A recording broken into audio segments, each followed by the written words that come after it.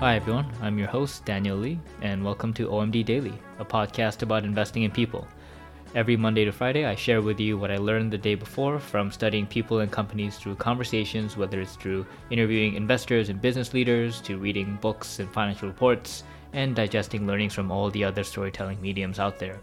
The goal is to build my own PhD in combining human performance with investing to figure out how I can help leaders build utopian companies. By exploring my own curiosity, I hope to become a little wiser every day and hope this adds a little nugget of learning to you on a daily basis.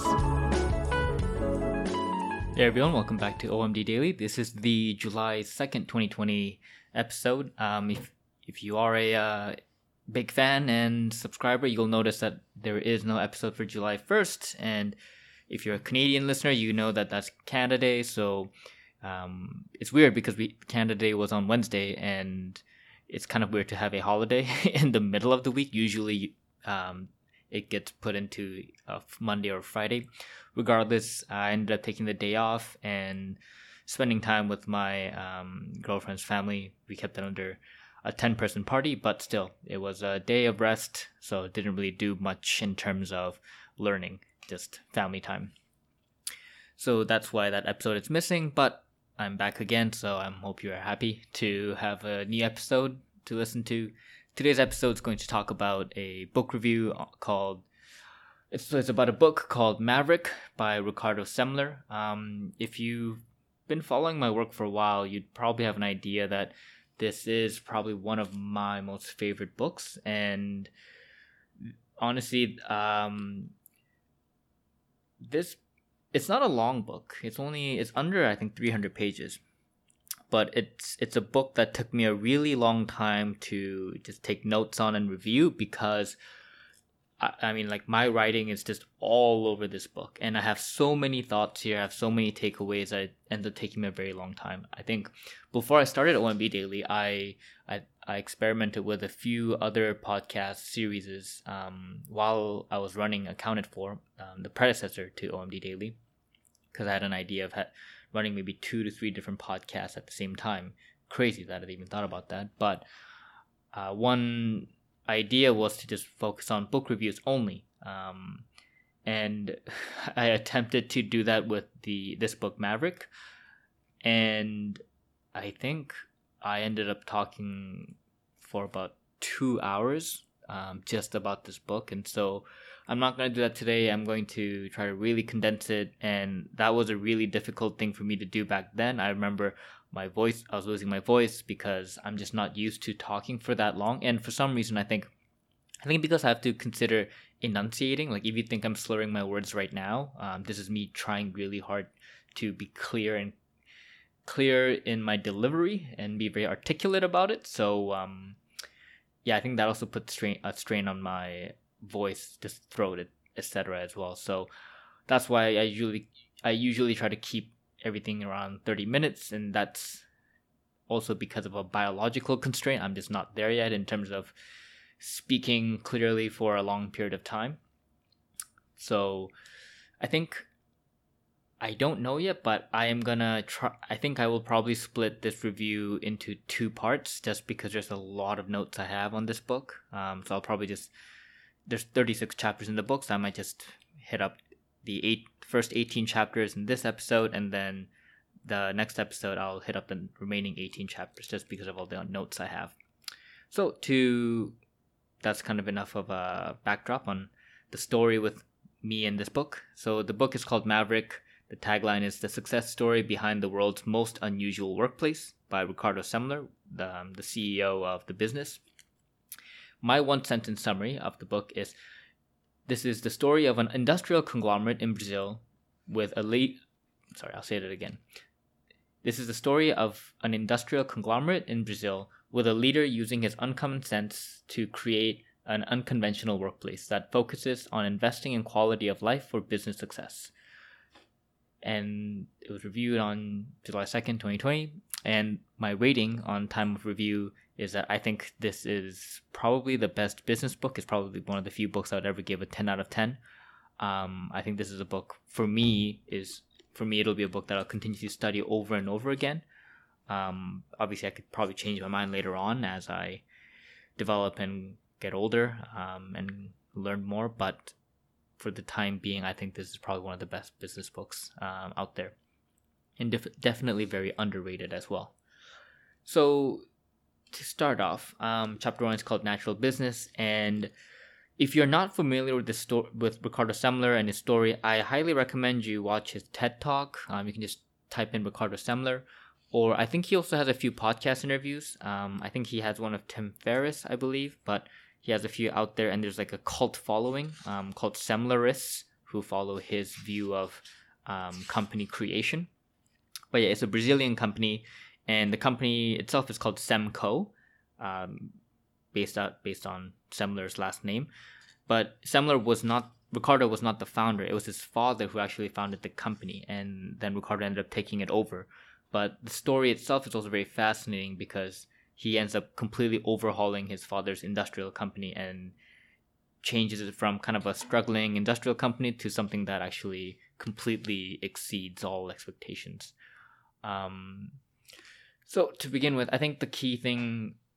So chapter 1 kind of gives very concise overviews of what makes a company unique. And the way I'd kind of describe it is like it's a company where there's no unnecessary perks and privileges that feed the ego and hurt the balance sheet, which is really weird because in essence it's kind of like they would be kind of more maybe even like anti-Google in some senses, like where you just cut all unnecessary perks, and instead of giving perks, you just focus on giving people the best quality of life, which means that, because in one way you can say that Google has all these perks in their offices and all these like nice benefits because in one way it's so they've created an environment that people don't want to leave, or sometimes they can't leave, as some of my Silicon Valley friends would say.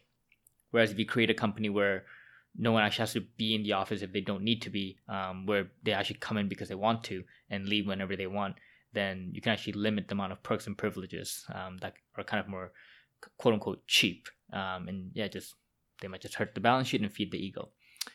And what that also means is that it ends up kind of not having any dead-end jobs inside the company, and it really frees up the payroll because some people just are in it for the perks and the pay, and you don't really want to have those people work for you. So then that also pushes people away.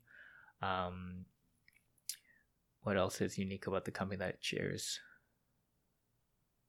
Yeah, so a big thing that you will learn as we talk deeper into Semco is that they continuously focus on cutting bureaucracy. I think in chapter 1, it talks about how like Semler is very proud of how they cut from 12 levels of bureaucracy to 3 levels, and they focus on getting rid of any managerial position that only delegates and doesn't do anything else. And Semco is like this designed.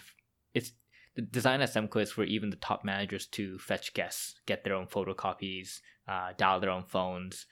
They don't even have like an executive dining room, which was pretty, I think, common at the time of the company. This is like in the 1980s, 1970s, when Ricardo took over for the company.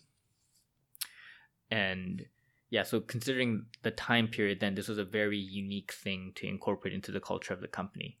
I think even the profit sharing approach was pretty unique. Like they had a very democratic approach where leaders negotiated with workers. So they were kind of the executive at the top and then just kind of associates at the bottom. That was kind of the level title situation in Semco. So they also, I think, they only allowed 4 titles inside the company, which I'll probably get into in the second part where we actually go through the org structure history. But at Semco, there was only, you could either be a counselor, partner, associate, or coordinator. Those were the only 4 titles that they ever used inside the company. People were allowed to put whatever titles they wanted on their business cards, but that would not change pay. That would not change your duties or your roles at all, which was also pretty unique for them to incorporate. And like I'm currently in this COVID time where working remotely is kind of becoming this thing, but this is like in the 1900s or late 1900s, where in this industrial company, Semco employees were encouraged to work from home whenever And even Ricardo would at least take 2 months off every year just to travel and just have fun. And they ended up still becoming one of the most successful industrial companies in Brazil. So it kind of shows you that embracing remote work early would have worked pretty well for many companies. And it's a great thing. I think that this COVID situation is kind of creating that opportunity for companies to explore that further. But sorry, I was actually talking about the profit sharing. So for profit sharing, so leaders negotiated with workers and they agreed on like 25% of corporate profits to be distributed to all employees. The distributions were decided by the workers themselves through various assemblies, so they would actually set up their own committees. It's kind of like these mini forms of government. And they decided amongst themselves that too big a raise at times would overextend the company, so they shouldn't. And what's amazing is that this like actually happens when you let people be adults, regardless of hierarchy. Like the employees were the ones that said, yeah, like if we make the raise too high, then it can actually overextend the company and people would lose jobs. Like the committees that they set up themselves decided all this. And then they brought it up to the leaders as suggestions of why they wanted 25% of corporate profits. Like it's fascinating when you actually let adults be adults about it, right? And it just seems like poor leaders only think about the downside of trust, because most, I think, could see people deciding their own bonus and profit sharing to get really short-term oriented and really greedy. But that's more like a perpetuating it's more like a problem that results when you actually believe that to be true. If you believe your employees won't be doing that, then the chances are they probably would kind of reciprocate that trust as well. What else in chapter 1 was noteworthy? Oh, something else that was interesting is that, so this is an industrial company, so keep that in mind. And so you could see a industrial company. So industrial company as in they make all kinds of things. Like they make hydraulics, they make widgets, they make all kinds of very complex, unique machinery that goes inside, ships, all kinds of transportation. They make like stoves, ovens, just anything tangible you see in any facility. They kind of have a hand in it. Any kind of mechanic, any kind of device.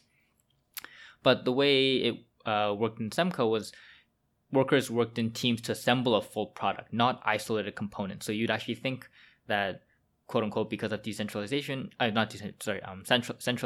you want to have scale, you'd also kind of segment people off so that they just have this long assembly line where you have one team that only makes component A of, this full reactor, and they only know how to make this one thing.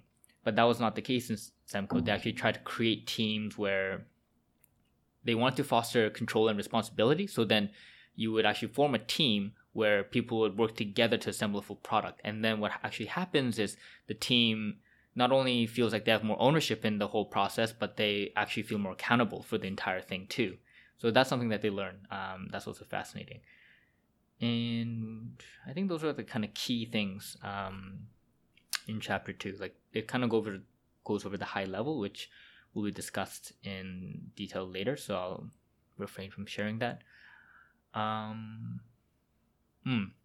So chapter 3, now it goes into how the process of Ricardo taking over the business from his father.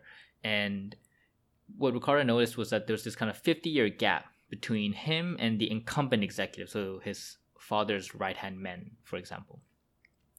And many were set in the ways and unwilling to change despite the deteriorating business and financial results. And so he called them to diversify the mental thought process by getting young blood and changing their ways. They didn't listen.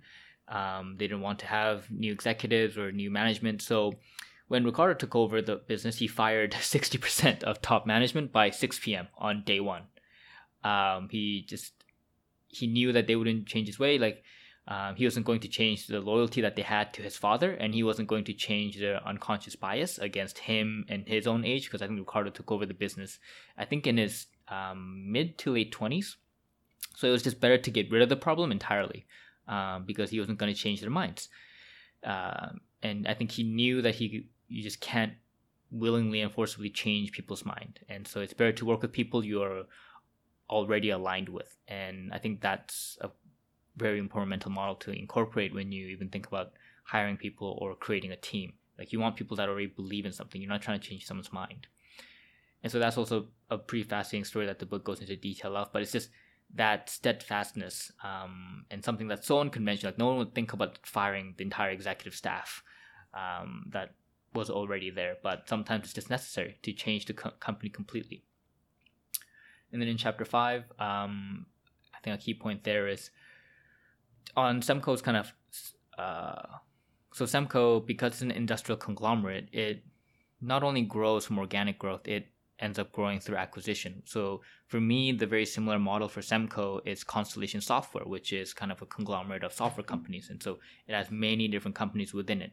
And Semco kind of operates in a very similar fashion, as you'll eventually learn if you end up reading the full book. And hopefully I'll shed some light on that through this discussion. But chapter 5 kind of talks about Semco's requirements for acquiring a business, which I thought were pretty valuable, even just to get an idea of how they think about investing. So the 3 criteria were: 1, the company is number 1 or number 2 in its market. This reminds me of the Kit Kat rule that Nestle used to have. Nestle, I think, is something I learned from my time in Moore as an investor, where generally you want every business unit that is under the company to be a leader, number 1 or number 2 in any market that it plays in. If it's number 2, it has to be a contentious number 2 where it's kind of a duopoly. If it's a number 1, then you want it to be close to an oligopoly. And that's just a very important kind of rule to kind of keep in mind. And number 2, it was on sale for the right reason, i.e. no successor to the founder, ineffective management, parent company lost interest, all that.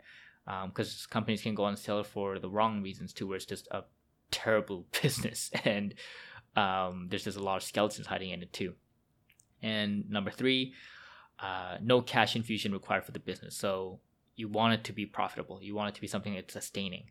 And I think these are just very important things to consider, even just as an investor. Like, these are all factors I consider when I'm investing in the public market. So to realize that Semco as a business also thought about capital allocation in this manner, I think spoke very highly of the company and its management, even when setting this kind of principle early on. And this is something that Ricardo talks about deeper in his kind of failures from his learning from making a lot of bad acquisitions. And chapter 7 kind of continues on this acquisition thread, and I'll just quote what he says. So upon acquisition, this is what Semco tends to do. Our first move was to reaffirm the philosophy born with our first acquisitions of not changing anything we didn't understand and giving the people already in place a chance before supplanting them with outsiders. It's so easy to blame the managers when a business does badly, but often they haven't had the freedom to manage or the motivation to perform as if the business were theirs. End quote. And so this is so you start seeing this shift in Ricardo Semler's mindset, where he wants to instill this owner mentality to even the companies that he acquires. So he'll actually let the management team, the incumbent management team, stay. So if there isn't, usually if you buy, like, they might not have like a CEO or, you know, the higher level executives in place, but he'll actually let the incumbent, I guess more mid-tier management team actually run the business and the business unit. And it reminds me heavily of how Constellation Software runs their acquisition strategy, where they actually want the incumbent management team to lead the business, and you don't go in and try to change things yourself like an activist investor might. And so this, I think, gives you a perspective not only how they treat employees internally, but also people that they end up acquiring. So you allow them to actually maintain the autonomy and actually think like owners and give them a chance to run a business a different way. Because it might have just been that the CEO that previously ran the business never actually allowed people to think and act like owners. And then in chapter 8, the quote I'll read here is, "People are being pushed forward, but how much better to have a self-propelled workforce." And I'm going to take a break where he kind of describes that and then talk about a business parable he references. So this is a pretty popular parable, but I'll just kind of quote how he talks about the story. 3 stonecutters were asked about their jobs. The first said he was paid to cut stones. The second replied that he used special techniques to shape stones in an exceptional way and proceeded to demonstrate his skill. The third stonecutter just smiled and said, I build cathedrals. As I walked around Semco's plants, I had the sense we had far more stonecutters than craftsmen. What I wanted, of course, was a company filled with cathedral builders, and there were hardly any of them at all. That was a pretty difficult quote to read. I don't know why. It's just the words. But anyhow, yeah, so you're continuously seeing this progression where Semler is kind of walking you through how he's thinking about instilling ownership, how he's thinking about hiring and developing people who will think like the third stonecutter who builds cathedrals. So aka kind of a mission-oriented, purpose-driven person, where he's not just focused on the task or just doing a job, but there's a reason why they're doing something. And it starts this kind of rehaul for organization within Semco as Ricardo continuously thinks about this change that he wants to implement. And following on this thread, the next quote I want to read is, "We simply do not believe our employees have an interest in coming in late, leaving early, and doing as little as possible for as much money as our union can whittle out of us. After all, these same people raise children, join the PTA, elect mayors, governors, senators, and presidents. They are adults at Semco. We treat them like adults. We trust them. We don't make our employees ask permission to go to the bathroom or have security guards search them as they leave for the day. We get out of their way and let them do their jobs." And so this, I think, is once again an example of treating people like adults, like treating your employees like adults, where it's such a cliche, but it's, cliches are true in many ways. And yeah, many companies don't trust their employees. They don't treat them like adults. They want to make all the decisions for the people, and they try to control everything. They don't trust their people. Whereas this is an indication where it sheds a light on how, outside of work, these adults do all these other things that dictate that the government trusts them, society trusts them. Then why doesn't the company trust them, right? So it's once again just using common sense as a way to kind of, I guess, for even Ricardo to think through the problem and go, we trust people outside of work. Why don't we do that inside the company, right? So in chapter 9, it goes deeper into this idea, his kind of more, I guess, development as a manager, as he thinks about time as a concept, where he believes the fundamental problem with managing a business is the management of time. There's false beliefs like effort and result are directly proportional, or that quantity is better than quality, people choosing number of hours you work over the actual result that you create, or the fear of delegation, always believing there's more to do. And so this leads to Ricardo stopping to even wear a watch, because it's this mindset shift where he wants to think about running the company with the long-term mindset of years and decades instead of minutes. And Semco actually ends up going one extreme, and they go super intense about measuring every data point, every minute, and trying to be hyper efficient. And I think he references kind of this German model that they were incorporating. And then they realized that none of it, it actually ended up becoming very harmful for the company. Although it created these short-term benefits, this excessive operational efficiency made them actually extremely short-term focused. And so they ended up actually completely overhauling that and changing their ways. And then they think about, and Ricardo starts implementing various strategies. He realized that dress codes are about conformity. So he gets rid of dress codes so that people can wear whatever they want, because he doesn't want to have this culture of conformity. He redesigned offices. It wasn't about having an open concept like we have now, but Semco got rid of all the walls and just replaced walls with trees and walls of trees and flowers. So people still had boundaries, but then they didn't feel like they were in this confined space.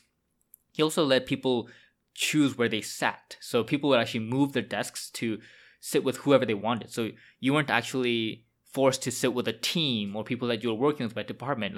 You could actually just sit with friends. And he realized that, it doesn't matter if you sit with your friends, or it's actually better because you actually want to come in because you're going to be hanging out with friends. And sure, like some managers might worry that, oh yeah, like then you're going to talk and you might not be productive, but that's once again the managers that don't trust people. You actually let people make decisions themselves, and if they realize they're not focused, they will make the decision to move and switch. So it's the whole idea that the company implies that they know best when they try to control employees, but the reality is that they do not. And you actually want people to create the environment that they want. So yeah, like the new office environment also was Ricardo's way of creating an environment where people's statuses no longer mattered. So because you actually wouldn't have offices. I think Ricardo ended up eventually going from his big office where he moved to like this kind of weird janitor's closet where he just kind of keep his, I guess, like CEO files, but he ended up eventually not having an office either. And so yeah, it's completely eliminating any kind of symbol that tries to create friction and levels of bureaucracy. What else?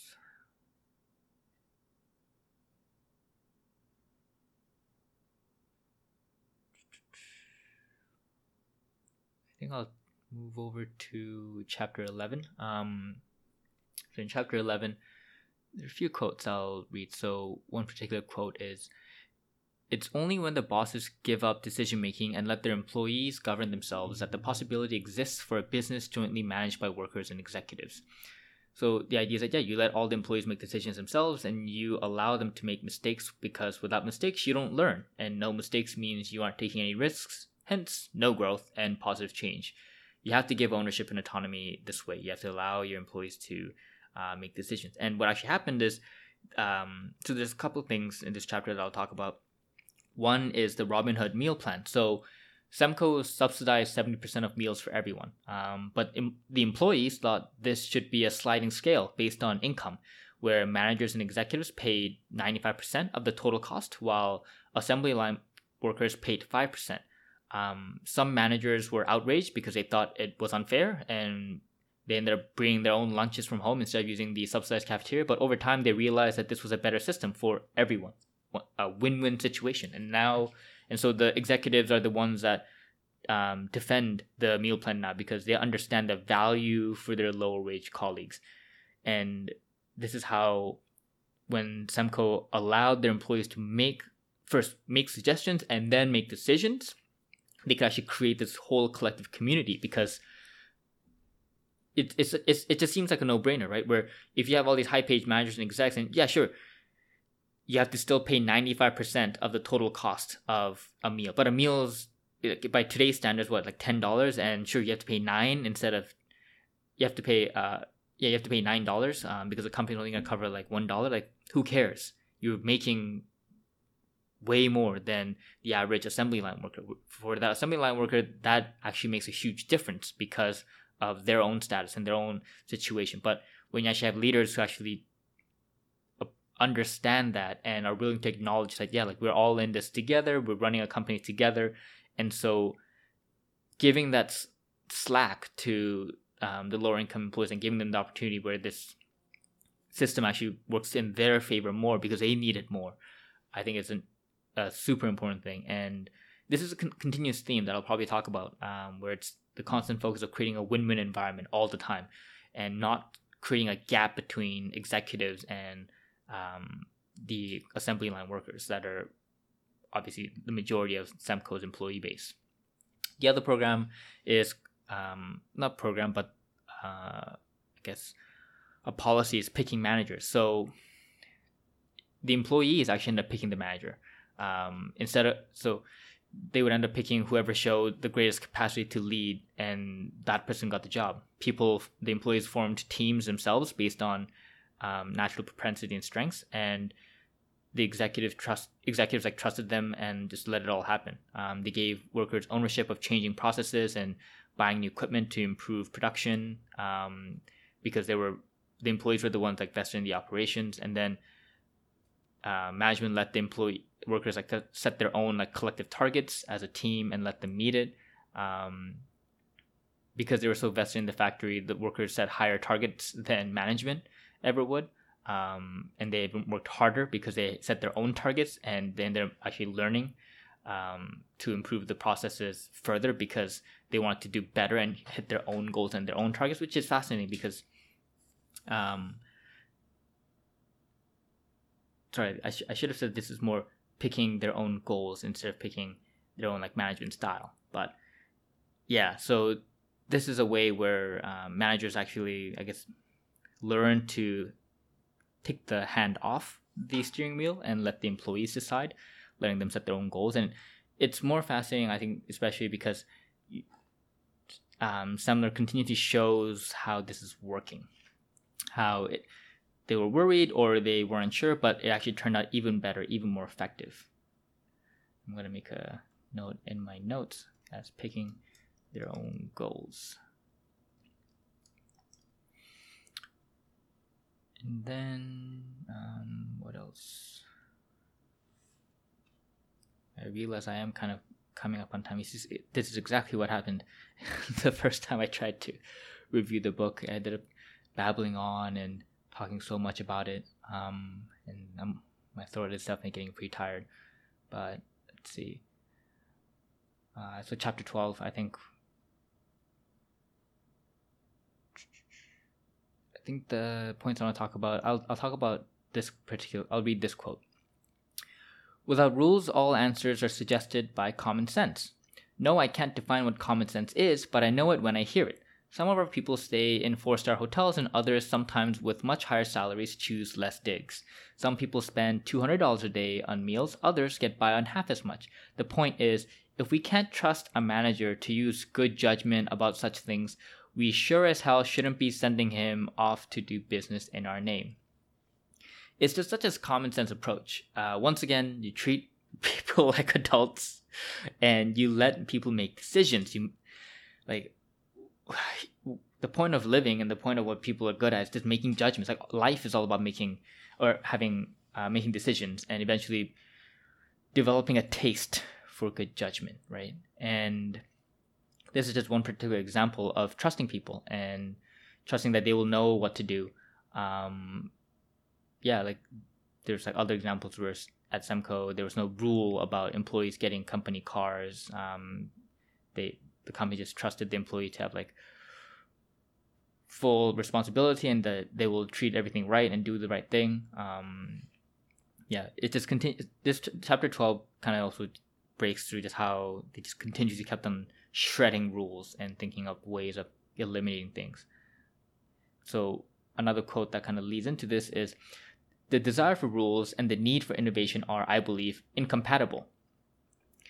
End quote. There's this idea that Semco talks about called order or progress. If you won't have order, then you will not have progress. But order is the idea of just having all these kinds of rules and layers of bureaucracy, and that stops innovation, which I feel like now everyone should know to be obvious, but once again, most companies still focus on establishing order. Even when I talk to startups, they're so focused on establishing order because the CEOs are so afraid of people wasting money. So it's very counterintuitive, but at least my experience with talking to a lot of startups, at least in Canada, has been that many are foregoing innovating because they want to establish order. And that can come from the VCs or from the founder's own kind of fear over time.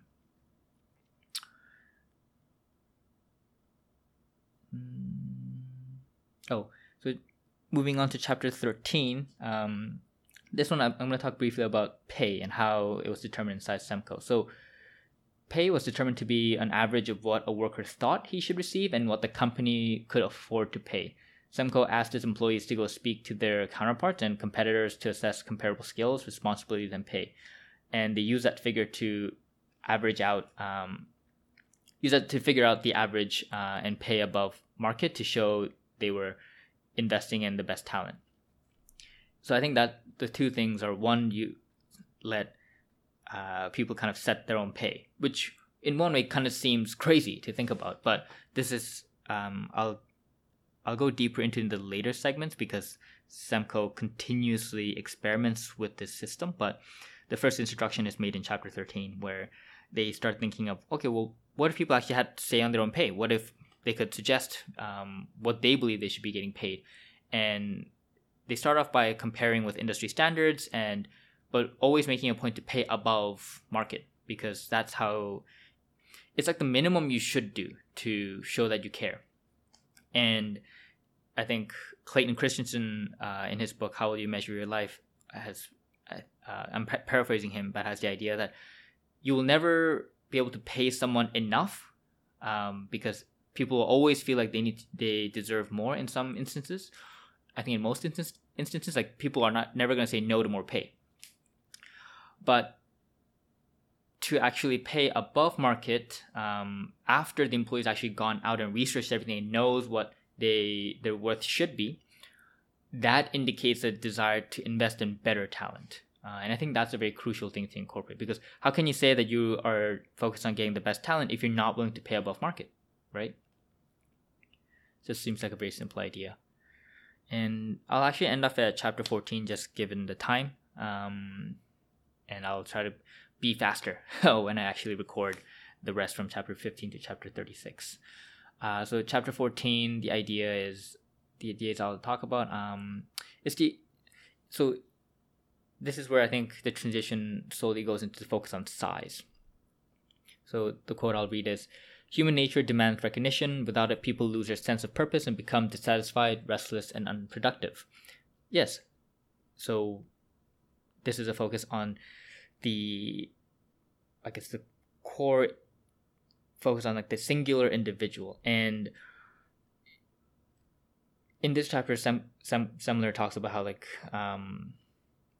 as a company gets bigger and more complex, more complications get factored in. And so then the focus has to be to continue to try to whittle things down. Once again, Dunbar's law of 150, where if you have, I think Dunbar said that we as individuals are only able to kind of keep track of the 150 people in our lives. Anything past that, we just can't.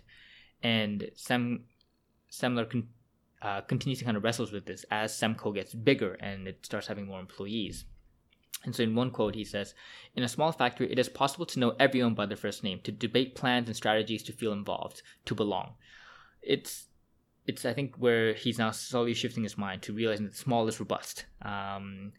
Economies of scale, when it's improperly deployed, can get in the way, and the idea is that not all economies of scale are equally good. And so this is kind of the pivot that starts happening in Semler's mind, as he starts thinking about focusing on creating small business units. Maybe I should talk about because we're focused on this idea and it gets further expanded in chapter 15. I'll go up to chapter 15. I think that's what I'll probably do. So in chapter 15, I talked about the Dunbar's law of 150. And so this chapter kind of goes into the question of when is a company too big? And I'll quote Ricardo when he says, "People will perform at their potential only when they know almost everyone around them, which is generally when they are no more than 150 people. This is our experience anyway." End quote. And when this is the 150, I believe he's referencing Dunbar's law. I don't think he specifically says it, but that's the idea. And so in this one particular plant, the manufacturing plant called, I think Iparanga, I think it's the pronunciation. But they end up splitting the plant when it had 200 employees. So they split it up so that it'd be two separate units. And so then people would continue to be able to work with, be in the small business unit, this small tribe. And so when it's 100 people, it's much more manageable and everyone kind of knows each other compared to when it's at 200. So kind of splitting things off before it gets too big and too hard. And I think that's kind of where I'll leave it off. So that's it for today's episode. I hope this was somewhat interesting, somewhat intriguing. Like, this is one of my favorite books, and it's kind of hard for me because I feel like there's everything about the book is important, but I'm trying to pick up the important things to keep you somewhat engaged and only kind of share like the high level highlights. But yeah, I published the full book review note as always, as you are aware if you've heard my other book reviews before. So you can also have access to the full gambit of everything. ahead of time so you don't have to wait for the next episode. But yeah, if you want to wait, then yeah, please, you don't have to wait long for it. It'll be the coming next episode. But if you also want to read further into all the kind of notes I've taken, where I have more specific examples of what SemCode incorporated, what they've done, and just more of my thoughts. There's a lot of kind of me thinking as well in the book notes. So yeah, check it out at omdventures.com. And once again, thanks for paying attention and listening in and giving me your attention. I appreciate it. So take care, and I'll look forward to have you come and listen, I guess, to the next episode. Okay, bye.